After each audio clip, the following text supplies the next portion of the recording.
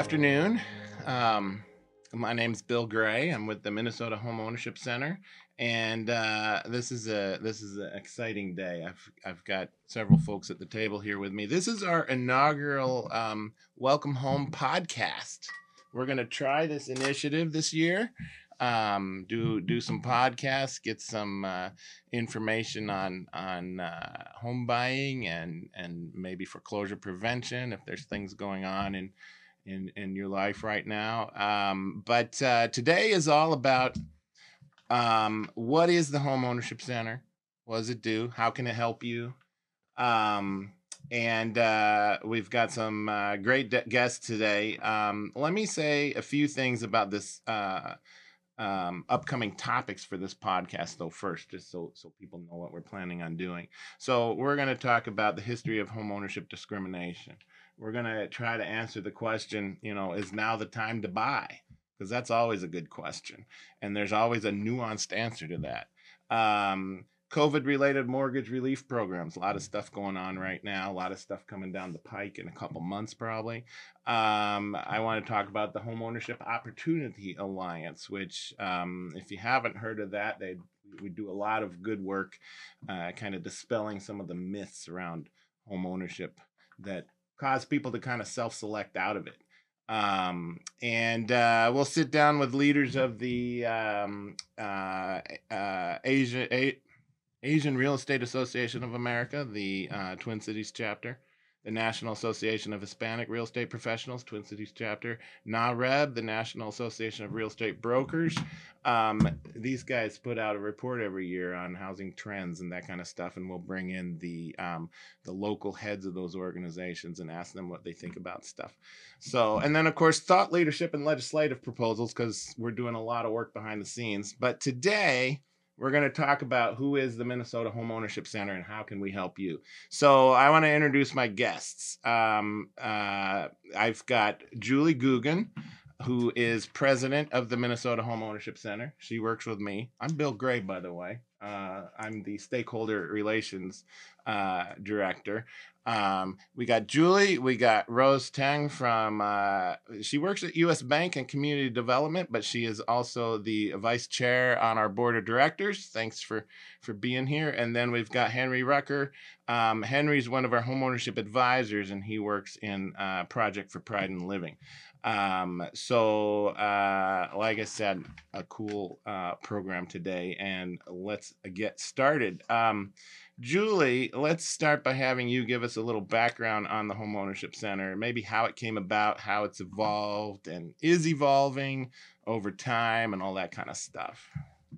Yeah, thanks, Bill. The Minnesota Homeownership Center was started almost 30 years ago, and it was started by folks in the homeownership industry, lenders, real estate professionals, government leaders in Minneapolis, St. Paul, and at the state level, and nonprofits. 30 years ago, folks started talking about about lending products, and are there adequate lending products for first-time home buyers and people who might earn a lower to moderate income? Do we have the right tools in place? And as the industry started creating those new tools, it also recognized that education needed to go hand in hand with those tools. In other words, helping people understand the sometimes complex process that goes into the biggest purchase that most people will make in their lives, which is their homes. And so our founding members realized the importance of coupling homebuyer education, one-on-one advising, financial coaching with those access products, those first-time home buyer loan products and down payment assistance products. So that's how we got started. And that's been the focus of our work ever since. Very cool. And we're a nonprofit organization. We get funding from the United States Department of Housing and Urban Development for some of that work. We get foundation grants from the likes of McKnight Foundation and others. We do have them all listed on our website. Gabe, maybe we could throw up the visual of our homepage just so people can maybe see what's there. And while Gabe is doing that, I'll turn to Rose. Rose, you're board vice chair for the center. Tell us a little about your background, your day job, and really why do you donate your time to the center's work? Because that's what you're doing. You're donating your time. Sure, yeah. We appreciate it. Thanks for having me on your first ever podcast, too. It's a very exciting endeavor to be involved in. And so my day job, I work at U.S. Bank, the Community Development Corporation, and I underwrite multifamily developments that use low-income housing tax credits to be built.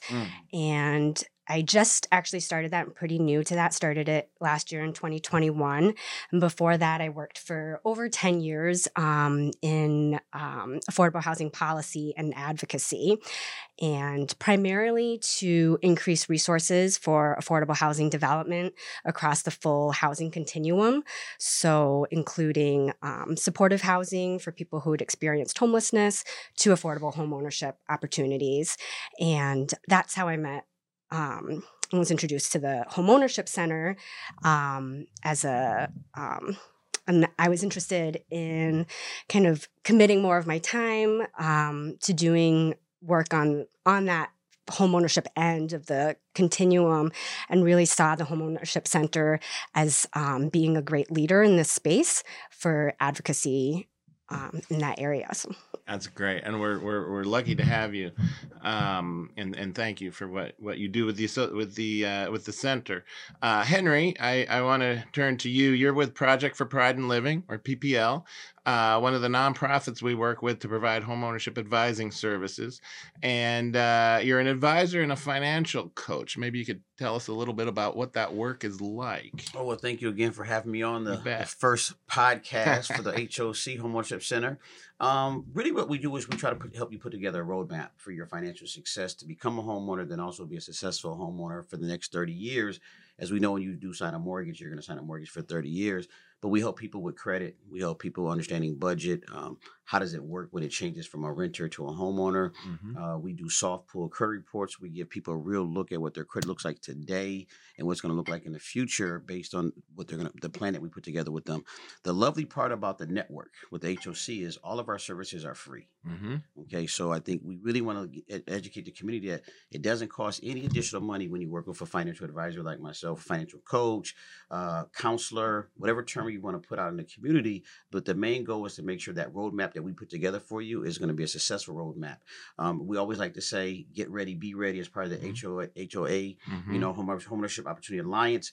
As one of my very good friends always says, it's never a hard no, it's a slow yes. Yep. We really want to get people to understand that when you work with a nonprofit in the network, our main goal is to see you be successful. Some people are going to choose maybe not to be a homeowner, but our ultimate goal would be to have you be a homeowner and be a successful homeowner. So that's really what we're looking to do, is work with you from A to Z. Yeah. And that's great. And you're right. I mean, the service is free. Why would you try to do it yourself? I mean, so we still are struggling with that today. We're working on that magic answer. It's us trying to get the word out is what it is. I had no idea this existed when I bought a house. But anyways, yes, this podcast is part of that initiative. So really important question.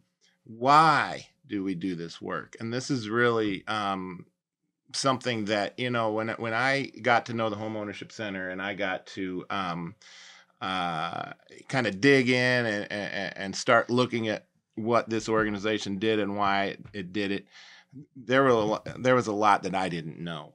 And so maybe we can talk about that a little bit. It's important not just to those we work with who we're directly helping, but it's important to society as a whole. I wonder, Gabe, we've got a slide on the homeownership gap. and the whole issue of redlining, which used to take place.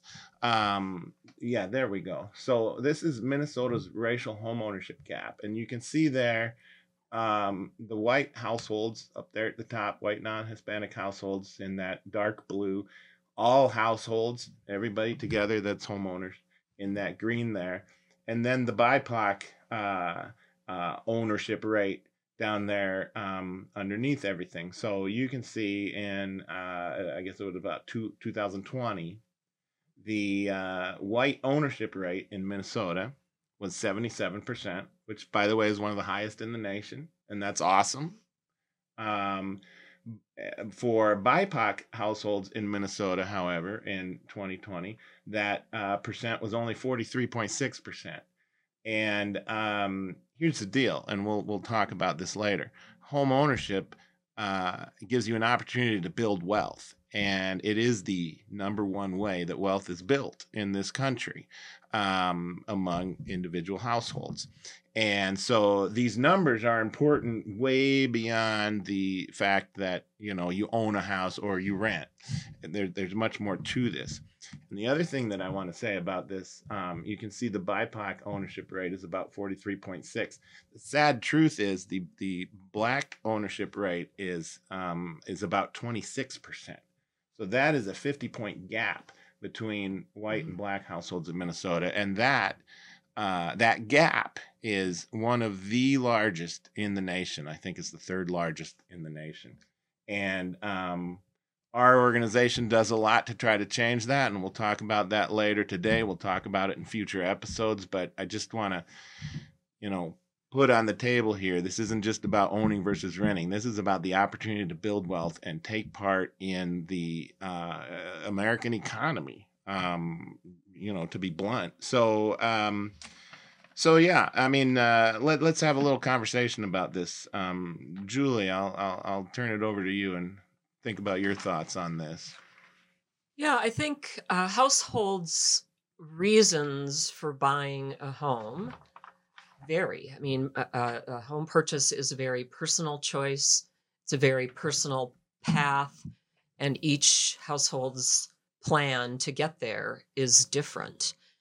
I think what's important for the broader community to understand is that homeownership not only contributes to individual household wealth creation, and it does, we cannot underplay that. It's the number one wealth generator in this country by far. But it contributes to community vitality and safety. It contributes to children achieving better in school. It contributes to better physical and mental health. People who own their home earn more money. They're far more likely, as you stabilize where you live and you're not moving every 12 months, you can stabilize your job, which creates opportunities in employment. So I do think it's important to think about individual household achievement of wealth and home ownership, but the contribution that makes to us as a broader community is extremely important. And, you know, the statistics that Bill shared around the homeownership gap in Minnesota are staggering. And they've been like this for a while. We're just now entering a policy reform era, I would say, that's starting to look intentionally about solutions for that homeownership gap. And I'll hold those thoughts now, and let's hear what Rose and Henry have to say on this question of why homeownership. Yeah, that is really exciting stuff, and we will. I do want to have another show on that, some of those ideas, because they are exciting. Rose, what are your thoughts when you think about this situation here in Minnesota? Yeah, I think the statistics that you showed and, you know, everything that Julie was talking about, that's really powerful and impactful.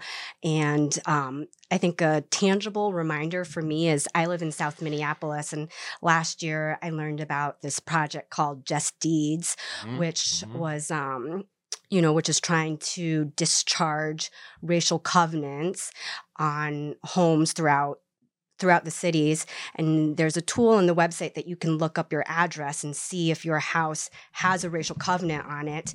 And those covenants, restricted people of color from buying those houses when they were sold. And they're not legally, binding at this point, but they still exist on these houses. And I plugged in my address and found not just my house, but the vast majority of my neighbors have homes that have racial covenants on them.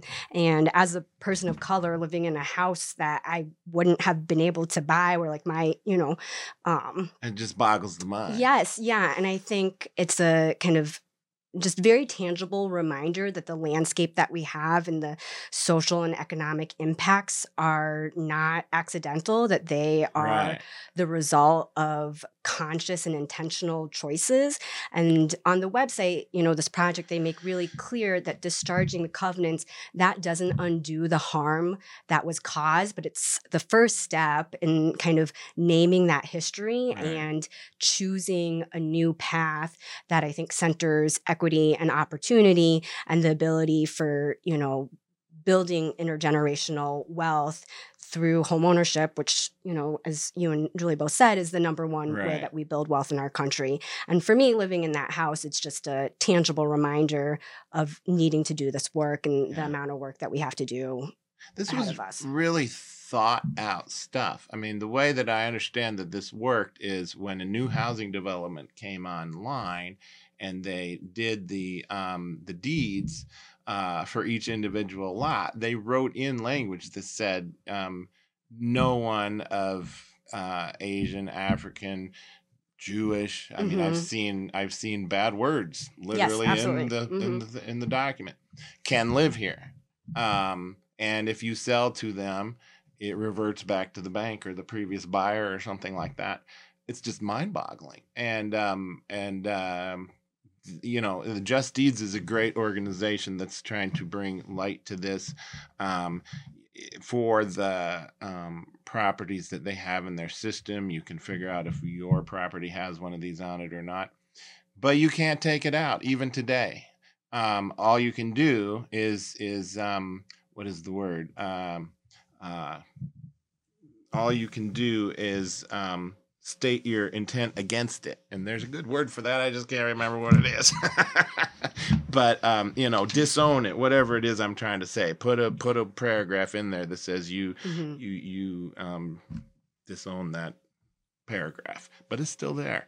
When I came to this line of work, this stuff just blew my mind. But nothing blew my mind more than Henry's father's story, and I'll explain this, and Henry's given me permission to share this. In 2018, we, the Homeownership Center, launched the Homeownership Opportunity Alliance, which we will talk about in another episode.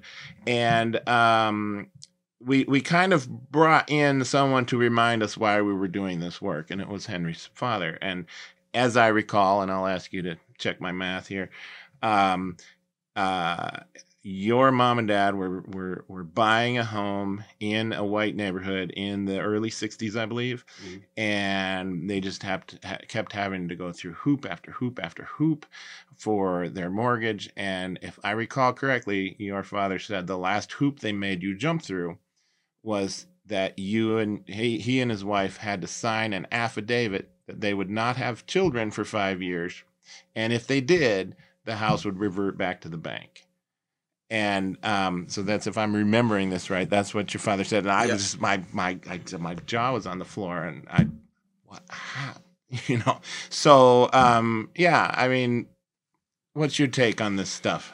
Well, it's sad, and I will say this. I think it shows why I'm in the line of work that I'm in, that my father continued to pursue that home ownership, as they are still in that house to this day. And as everyone has mentioned so far, I mean, that's wealth creation. My mom and father live in the Field Regina neighborhood.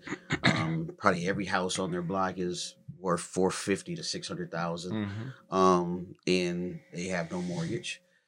And it helped me go through college. It helped my sisters go through college. My father was able to use the equity in his house to help us pay for college. So when I graduated from college, I had no student loans, which is truly a blessing. I don't even think people understand how important it is for young adults, as Julie mentioned, children to grow up in a home, because we should start having generations that when they're in their 20s think about home ownership first versus renting. And if you're going to rent, you're maybe renting for 3 to 5 years, where we're seeing people attend our first-time homebuyer class called Homestretch that they've been renting for 30 to 40 years. And now they're buying because they want to leave something to their grandchildren, not their children. They want to leave something to their grandchildren because unfortunately some of their children have bought houses before the parent has bought a house. So that's why it's important to me why my father continued to fight that fight. And it's interesting because I go back to, I've been in my house for 20 years where my family lives. And I've said this before, I've never had a black neighbor on my block in 20 years. I never had a black homeowner on my block in 20 years in South Minneapolis. And it goes back to what Julie also mentioned. I don't think a lot of people of color, especially African Americans, believe homeownership is meant for them. And it does go back to some of the covenants that people had in their mortgages. And a lot of times when grandma, grandpa owned a house, they really weren't homeowners. They were renters. Right. But the children thought they were homeowners. And then when something happened to grandma or grandfather, the landlord would then knock on the door and say, hey, I didn't receive my rent from this month or last month. And the family was shocked. And then that puts a bad tone in their, in the child's mouth or grandchild's mouth that, you know what, I thought grandma or grandpa really owned this house, but they were really renting, or they were buying on a contract for deed that never really was going to end. Right. The language wasn't right in that. But I commend my parents. I can only tell people that not having student loan debt when I graduated from college was a true blessing. It's allowed me to support my daughter. It's allowed me to put things in place so hopefully my daughter would not have student loans when she graduated from college. But it's also generational. The reason I say that is I own a house. My two sisters own houses. I've been in my house for 20 plus years. They've been in their houses closer to probably 25 years.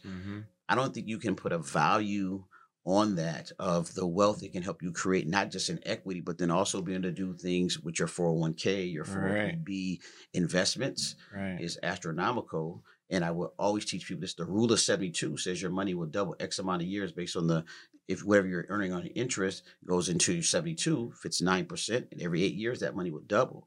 I don't think people understand that, right? Yeah. And that's where we come in as financial coaches on the nonprofit side, is educating people why you want to look at home ownership versus renting and what are the benefits of home ownership. So even if you're trying to put your kids through college or you are leaving it to your grandchildren or children, it's something that can pass on tax-free. And that's, we can't explain it any other way of how to build real wealth in America is through real estate. That's fascinating. That might be a good topic for a whole show. This the rule of 72 and all that stuff. Because I'm not. Anyways, I will keep that in my head. Thanks for sharing that story though, because I just remember that just kind of blew my mind. I think now I want to pull up some graphics on the screen. I want to talk about some demographics of who we serve. My colleague Gabe in the back there will throw some graphics up here. This here is kind of just a slide that I put together on redlining and covenants, and you can see the language in the deed for this property. This is an example here. Says that the premises hereby conveyed shall not at any time be conveyed, mortgaged, or leased, even rented to any person or persons of Chinese, Japanese, Moorish, Turkish, Negro, Mongolian, or African blood at descent. I can't even read or that. Descent. Or descent. If they do, you forfeit your title. So, this is the kind of stuff that we're talking about that was going on. I wouldn't even say behind the scenes, but racism was built into real estate as it took off, and especially as it really took off after World War II. With the GI Bill of Rights and the benefits. I was just going to say, I think what both Henry and Rose talked about was intentionality around this. The federal government, local governments, the lending institutions, and the real estate community contributed to this. It contributed to redlining. It contributed to deed covenants. It contributed to discriminatory lending practices as recently as the Great Recession, where we saw that Black and brown households were inordinately targeted by subprime lenders who sold loan products that essentially stripped equity away from individuals' households. We see it today in practices in the appraisal community. So the intentionality of this work, the intentionality of this discrimination and racism goes back decades. And I think, it's to, when Henry shares his father's story, it's to his family's credit that they were able to withstand the trauma and humiliation and frustration that was put in front of them by the system. And I think when we think about Black and brown households aspiring to home ownership, we do need to pay attention to the fact that they were shut out for so long that creating that aspiration and opportunity is really on all of us. And it's going to require us to be intentional and thoughtful about it. It is. And one of the things that I think about when I consider all this is a bad deal for everyone. This is a bad deal, obviously, for the people who were locked out. But it's a bad deal for everyone else, because then what do you have? You have an unstable system that just is designed to not work for a part of the population.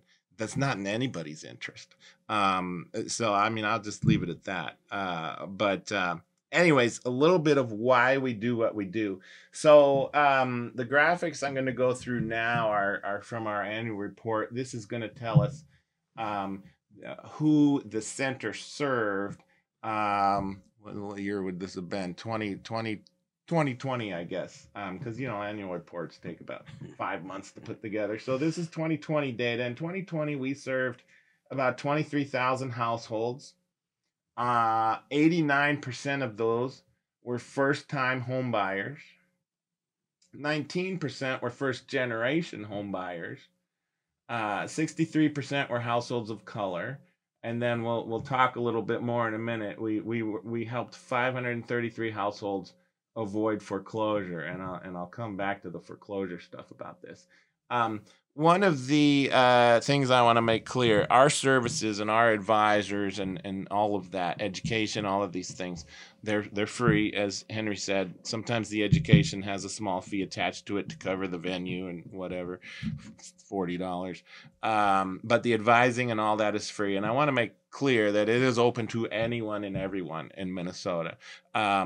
We have, because of history, we have gone as far as to say in our mission that we focus our outreach efforts, as in spreading the word, on lower income households and households of color, because these are the folks that have either self-selected out or been locked out and don't realize that things might be different now. And I mean, that's still debatable at some points, but we focus our outreach on that. So we're looking now a little bit deeper on who we served in the home buying side. So 89% were first-time home buyers, 19% first generation. So you can see on the next slide, and this is going to be fun because I don't have my glasses on. Let's go back to the last one, Gabe. The previous one you just had up there. Okay, so the next one after that, perfect. 43,200 is the median household income for the folks that we help. So, sometimes people say, well, I don't make enough money to buy a house. The median income for the households that we helped buy a house was 43,000. So we are working with low-income families to achieve home ownership. And you can see there's some more details there, divided out by our classroom ed, our advising, our financial wellness. And we'll talk about how those all get together here in a minute. I have a slide that I've been tracking for a few years on millennials. 67% of participants are millennials for 2020. And then you can see they need help improving their credit, because the credit system in this country is not intuitive. If I choose to cut one of my credit cards for a department store in half, so I'm not tempted anymore, I just cut my credit score, because my total amount of credit available has gone down, and that's the bad mark on there.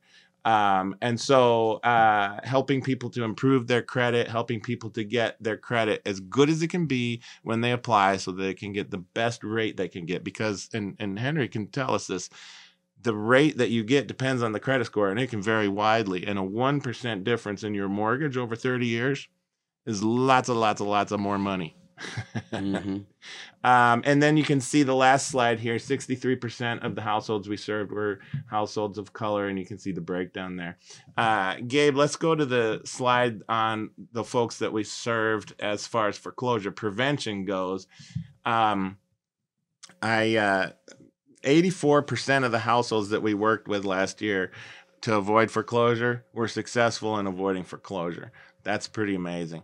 I will say 533 is a very small number for what we usually help, and that's because 2020 was a very strange year, and we had forbearance and all these things that helped people kind of make ends meet for a while, put the payments off in a systematic way. Anyways, that number is low for 2020 just by definition.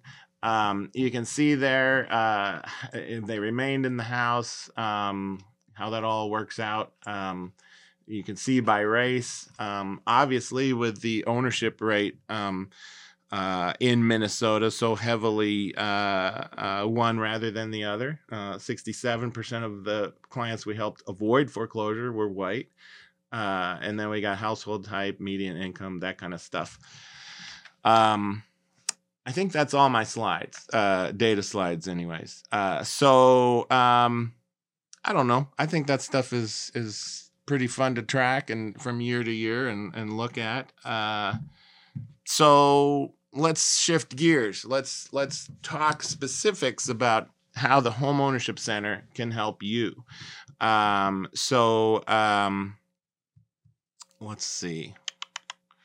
Henry, if I can ask you to maybe talk about how homeownership advising works and the class and all that kind of stuff. Yeah, I mean, really, we're there to, I always tell people when the first time you go to the doctor, they're going to run a baseline, right? They're going to run some tests. They're going to take your blood. They're going to do certain things for you. It's the same way when you're buying a house. Mm-hmm. When you're meeting with an advisor, we're just taking a baseline of where you're at today. One thing I love about Minnesota, we don't do slab on grade when we build new construction. Typically, we have a basement, which is the foundation, which makes it stronger. So if there's winds that come by, a tornado that come by, it's not going to blow the entire house down. That's what we're trying to do when we have somebody come in. We get referrals from realtors. We get referrals from community partners. We get referrals from churches. We get referrals from other lenders where somebody may not be ready today. And I want to stress this again. If you're ever told no, you want to contact a financial coach with a nonprofit in the network, because it could be the fact that that particular lender may not be able to help you out, but you could take a few steps. It might just be increasing your credit score. It might be increasing your reserves, your assets. One thing a lot of people don't realize is having a strong 401k, having somebody in your savings account and checking account helps your loan application. Again, you talked about credit. If you never learned about credit as a child, the habits you're going to have as a young adult are going to go into your late 20s, into your 30s, into your 40s. So again, we want to talk about how do you utilize your credit. If you have $1,000 credit card limit, you don't want to owe $1,000. You don't really want to owe $600. You really want to be under 30%. That's one of the factors that increase it is part of your credit score. So it's really educating people about the steps that they need to take to get mortgage ready.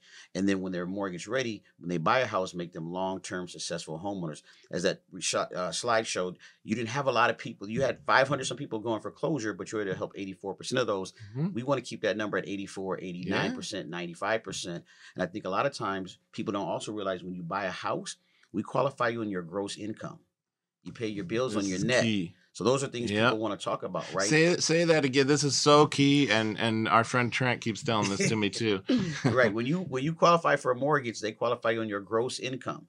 but you pay all your bills on your net. Yes. So one of the things we always talk to participants about, even when we teach the home stretch class, which is an 8-hour class, it is $40, but there are promos that are being ran out there right now by certain nonprofits. And as you mentioned earlier with NARUP, ARIA, and NARAB, they're partnering up with the nonprofits to help increase the enrollment for those classes. So you might get lucky and be able to catch one for free, right? But the difference is you're learning about the home buying process from lenders, from the nonprofits, from realtors that are also giving their time, like Rose is giving her time with the board. They're coming there to educate you and make sure that you understand the process. Because the one thing I tell people, as Julie mentioned earlier, the biggest decision to me you'll ever make outside of buying a house is who you're going to spend the rest of your life with. Right? Because again, it's a 30-year commitment. You sign a 30-year commitment when you get a mortgage loan. So we want to make sure you're ready. I always also go back to the fact that it's having like a puzzle. We want to make sure that when we refer you to 3 different lenders, that you have all the pieces of your puzzle in the box. So whatever lender opens up that box, they know your credit ready. They know your income ready. Everything is good for you. And the lovely part about it, again, it's totally free. Yeah. And I want to reiterate, you said, we'll send you off with 3 different lenders.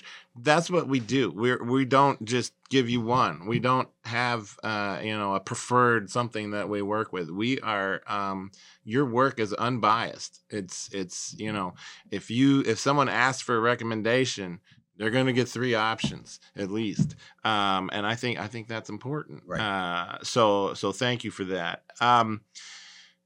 Julie, let's talk a little bit on the foreclosure side. And this is an interesting time right now, again, because of COVID and the aftermath. But in some cases, there's some financial assistance possibly available to homeowners who are struggling. And our foreclosure advisors, can navigate that for you. Yeah, just as advisors can help people prepare to be a successful homeowner, they can prepare people to stay in their homes. We understand that things happen in people's lives. A job loss, an income loss, a change in the household makeup, whether it's through death or divorce or marriage, a healthcare crisis. Things happen in people's lives. So our advisors are there not just at the beginning, but throughout the process. So we really pride ourselves on the foreclosure prevention work that we do to keep people in their homes. It is a free service. It's available throughout the state of Minnesota. Most of the programming is done virtually now, not in person. So it's convenient and available. Because of COVID, the landscape has changed as it relates to foreclosure prevention. Interestingly, when COVID first hit, many lending institutions created forbearance programs, which allowed consumers impacted by COVID to stop making their house payment. It didn't mean they didn't owe the money. It just meant they didn't have to pay it now. Most of those forbearance plans are beginning to expire or have expired. So consumers now owe all of the money that they didn't pay during that forbearance period. And different lenders are handling that differently. Yep. Some want their money now. Some are willing to let you pay over time. Some are willing to create a balloon mortgage at the end of your original 30-year term. There's just a whole host of features that different lenders and different investors are offering. In recognition of that, and in recognition that many households are still feeling the impact of COVID and the crisis that it caused in their household, several communities, cities and counties in Minnesota are using federal dollars that are available on financial assistance programs for those homeowners who qualify. You're behind on your mortgage. You can demonstrate that you had a COVID crisis. You income qualify for the program. Income limits vary anywhere from 50% up to 100% of AMI. And foreclosure advising is required if one is to get the financial assistance. But nevertheless, the programs will pay up to $35,000 for back owed property taxes, mortgage, principal and interest, insurance, and in some cases, utilities. So those programs are available in Minneapolis and Hennepin County, Ramsey County and St. Paul, and Dakota County for right now. Mm-hmm. So, and the Homeownership Center is managing those programs, but we're working very closely with our homeownership advisors to make sure that consumers have support during that process. I think it's also worth noting that the financial assistance that's paid out is paid directly to the vendor. So we pay directly to your mortgage company or to the county in the case of taxes, et cetera. The funding does not go directly to the consumer, but we've managed to help hundreds of consumers in the last 6 months that we've been doing that, and we're continuing those programs into 2022. Yeah, it's a good example of the navigation that our advisors provide, because I know some of the details on these programs. I've written some of the news releases on them, and they're complicated. They're really complicated. And a foreclosure advisor can sit down with you and figure out what all of this means for you.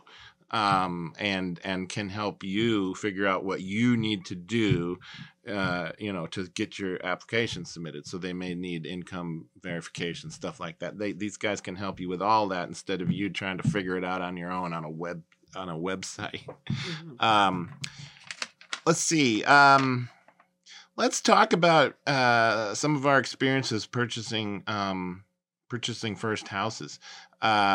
One of the things I thought about when Henry was talking is home ownership from generation to generation is kind of like a snowball. You talked about all the things it allows you to do, put money in your 401k, do all these other things.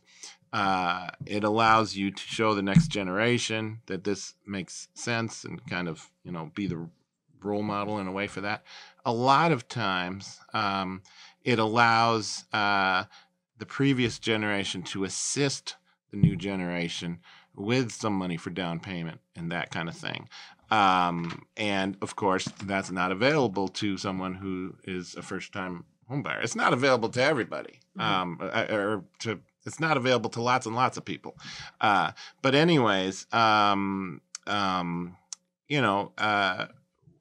did your first home ownership, if you're comfortable, go? I mean, were you overwhelmed by the process? I remember I was sitting in a Dairy Queen signing some papers for $135,000 in 1997, and I was like, what? This doesn't even make any sense. How do I ever have that much money? But anyways, give us some insight into your own experience. Yeah, well, when we purchased our first house, we were, I was working in, housing policy and advocacy, and was lucky enough to know about the home stretch class. And some of the organizations that I worked with already were part of the network. And so could find a list of the classes and find an organization that I already knew and trusted. And so I took the home stretch class with PRG, which is a nonprofit in Minneapolis. And that was super helpful for me because I had probably never met a real estate agent before. I didn't know anything about the inspection process. Like that whole binder of information that they give you, I really did not know any of that. And just if it's okay to go into a little bit of personal history. When I moved to Minneapolis to go to the University of Minnesota, I was really lucky to get to support a professor who was doing a research project on how the foreclosure crisis had impacted the immigrant community in Minneapolis. And one of my research assistant tasks was to go down to the Hennepin County Government Center and read all of these mortgages that have been foreclosed on and read the terms and kind of see, for myself, trying to find some patterns in some of those. And that didn't scare you away. And that was very scary in fact. And so that just seeing, all this language that Right. you wouldn't necessarily know how to understand without some assistance. And then my mom, when she moved to the country, she, kind of in our like household lore, she likes to talk about how she had saved up all this money to come to America, and she had $400 in her pocket, and that was all she had. She lived in, student family housing on campus, and I don't think she felt supported in her homeownership process.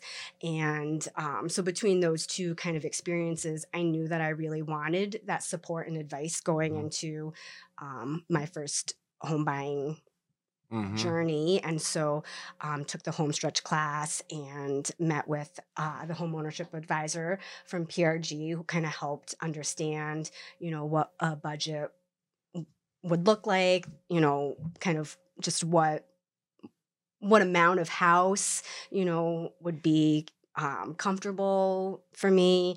And that was I really needed that support because I didn't know what I was doing. Yeah.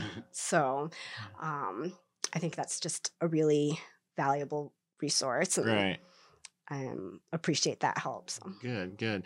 Yeah, I mean these real world experiences. I mean, that's what we're talking about. Julie, I mean, it reminds me, you talk about your own experience buying your first house sometimes, and I know that's one of the reasons you like what you do for your day job. Tell us about that. Yeah, as opposed to Rose, I did everything wrong. My realtor was a friend's husband who had never, I was his first client. He'd never sold a house before. He was not networked as a realtor, so he had little advice for me about lending products. I coincidentally, I was single and young. I was under 30, so this was a long time ago. And just coincidentally, I stumbled on a first-time home buyer loan product. I purchased in the city of St. Paul. My interest rate was 8.8%. Wow. And it was an assumable mortgage. So that's how long ago this was. 8.8% was a significantly better interest rate than I could get anywhere else.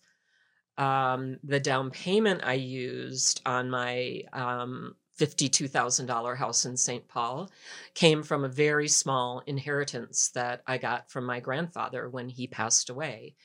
My grandfather was a second-generation immigrant in rural South Dakota and managed to run a successful family farm with help from the government in purchasing his property and making his farm a success. So I had that legacy for my down payment.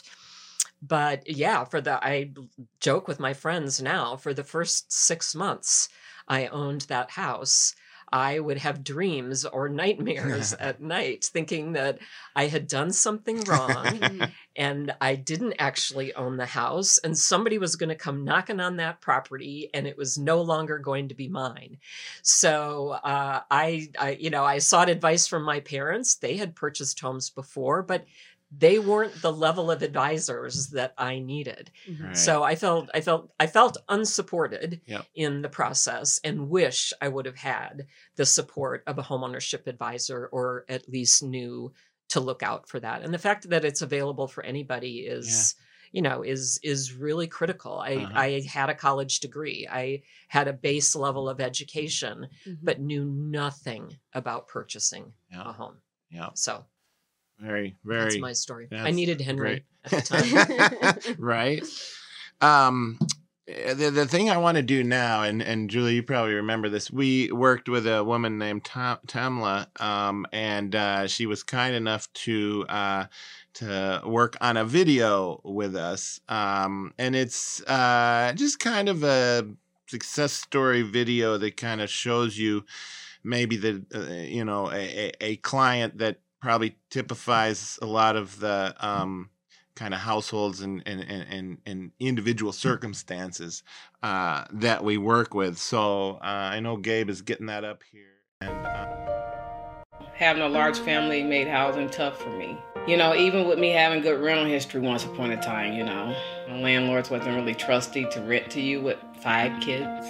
having no resources, you end up with bad credit or no credit. And then me coming out of 14 years of abusive relationship with my ex-husband, he left me totally in debt with 5 kids. I learned so much more from the homeowners program through HAP, the type of house to look for the type of things to ask for, from keeping my credit together, managing my money better than I was managing it. I definitely would recommend to anyone to go to the Home Stretch program. It gave me a lot of insight and knowledge that I would have never been able to gain just on my own.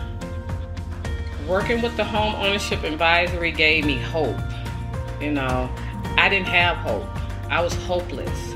This was a dream. Even though I worked all hard towards all the things that I wanted to do and I had goals set and I kept pushing forward, but I didn't believe in my dream until I got with the Home Ownership program. They helped me regain hope, and then I started to believe in it, and then things started happening for me. I just feel so empowered each day I wake up. The last thing I need to worry about is where I'm going to live at, or what I'm going to eat. I think no one deserves to have to worry about where they're going to live or what they're going to eat. For personalized guidance on starting your own journey toward home ownership, connect with an independent advisor today at hocmn.org/buyingahome.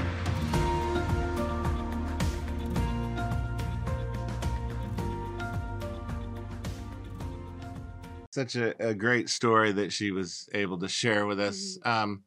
I know y'all at home heard that just fine. It was a little low volume in the studio here, maybe. But Henry, I don't know if you heard enough of it to kind of tell us. I mean, how does her situation compare to some of the typical situations that you see? Here's a person with a few kids. I believe she had an adult kid with some special needs, and they're all having to move from apartment to apartment to apartment, and this just totally changed her paradigm. Right.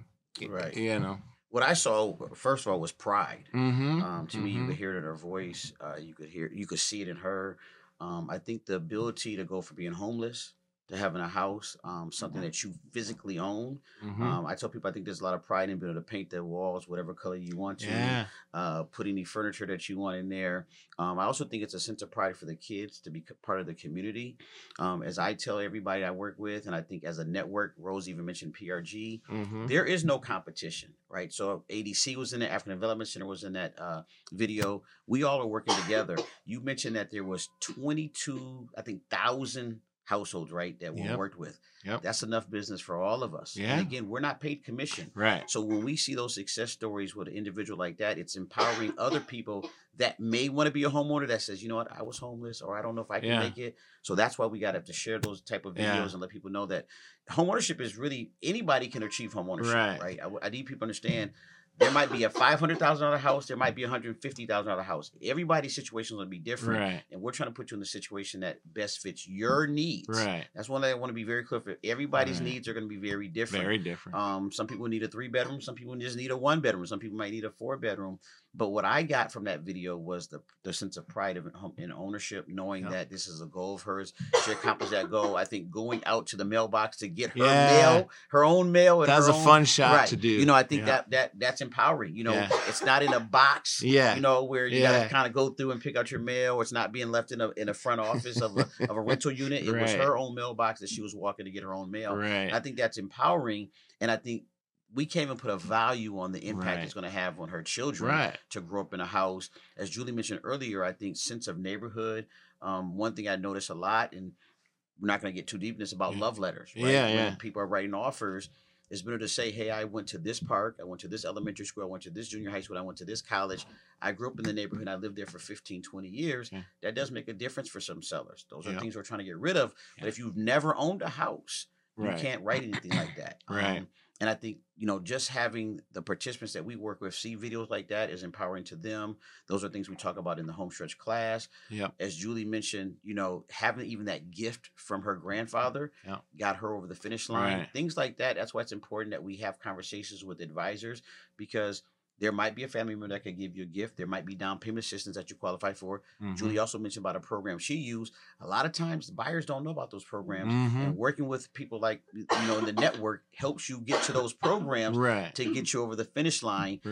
So it's very important. Now, all I can say again, there is no charge to work with an advisor in the network. I recommend everybody start with an advisor, and then.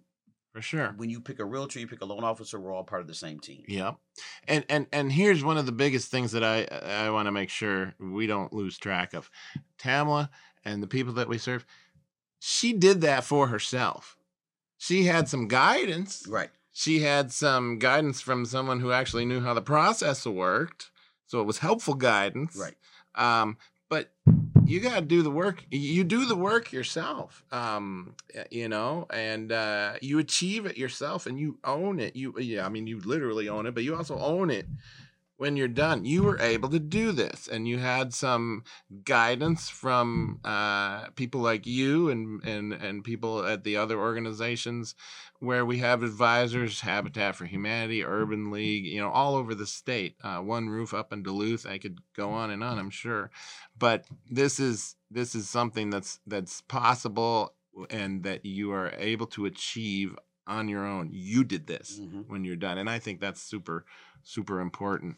Well, we are kind of coming to the end of our first podcast episode. This has been exciting. I want to make sure that everybody knows, if you want more information on the Homeownership Center and the services that we offer. So that's like home buyer advising, foreclosure prevention advising, and some of these education classes.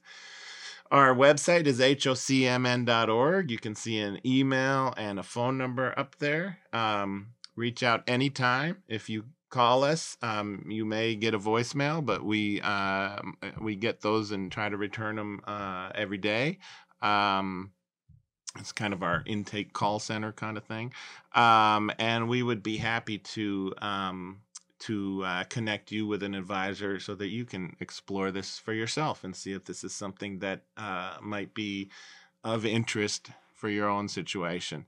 So let's see. I want to acknowledge some sponsors we have for this initiative. We have Associated Bank, we have Chase, we have Midwest One Bank, and we have Old National Bank. These organizations, individuals from these organizations, play a role in our outreach. They're interested in what we do. They participate on our groups that are going out into the community and spreading the word around on this stuff. And they very generously offered to support this initiative a little bit. And we are very appreciative of that. In March, we'll be back here again, and I think we'll talk about the Homeownership Opportunity Alliance at that time. So that'll be a good show. And with that, I'm going to call this a wrap. And thanks, you guys, for joining us. And we'll see you next time on the Welcome Home podcast. Thanks, everyone.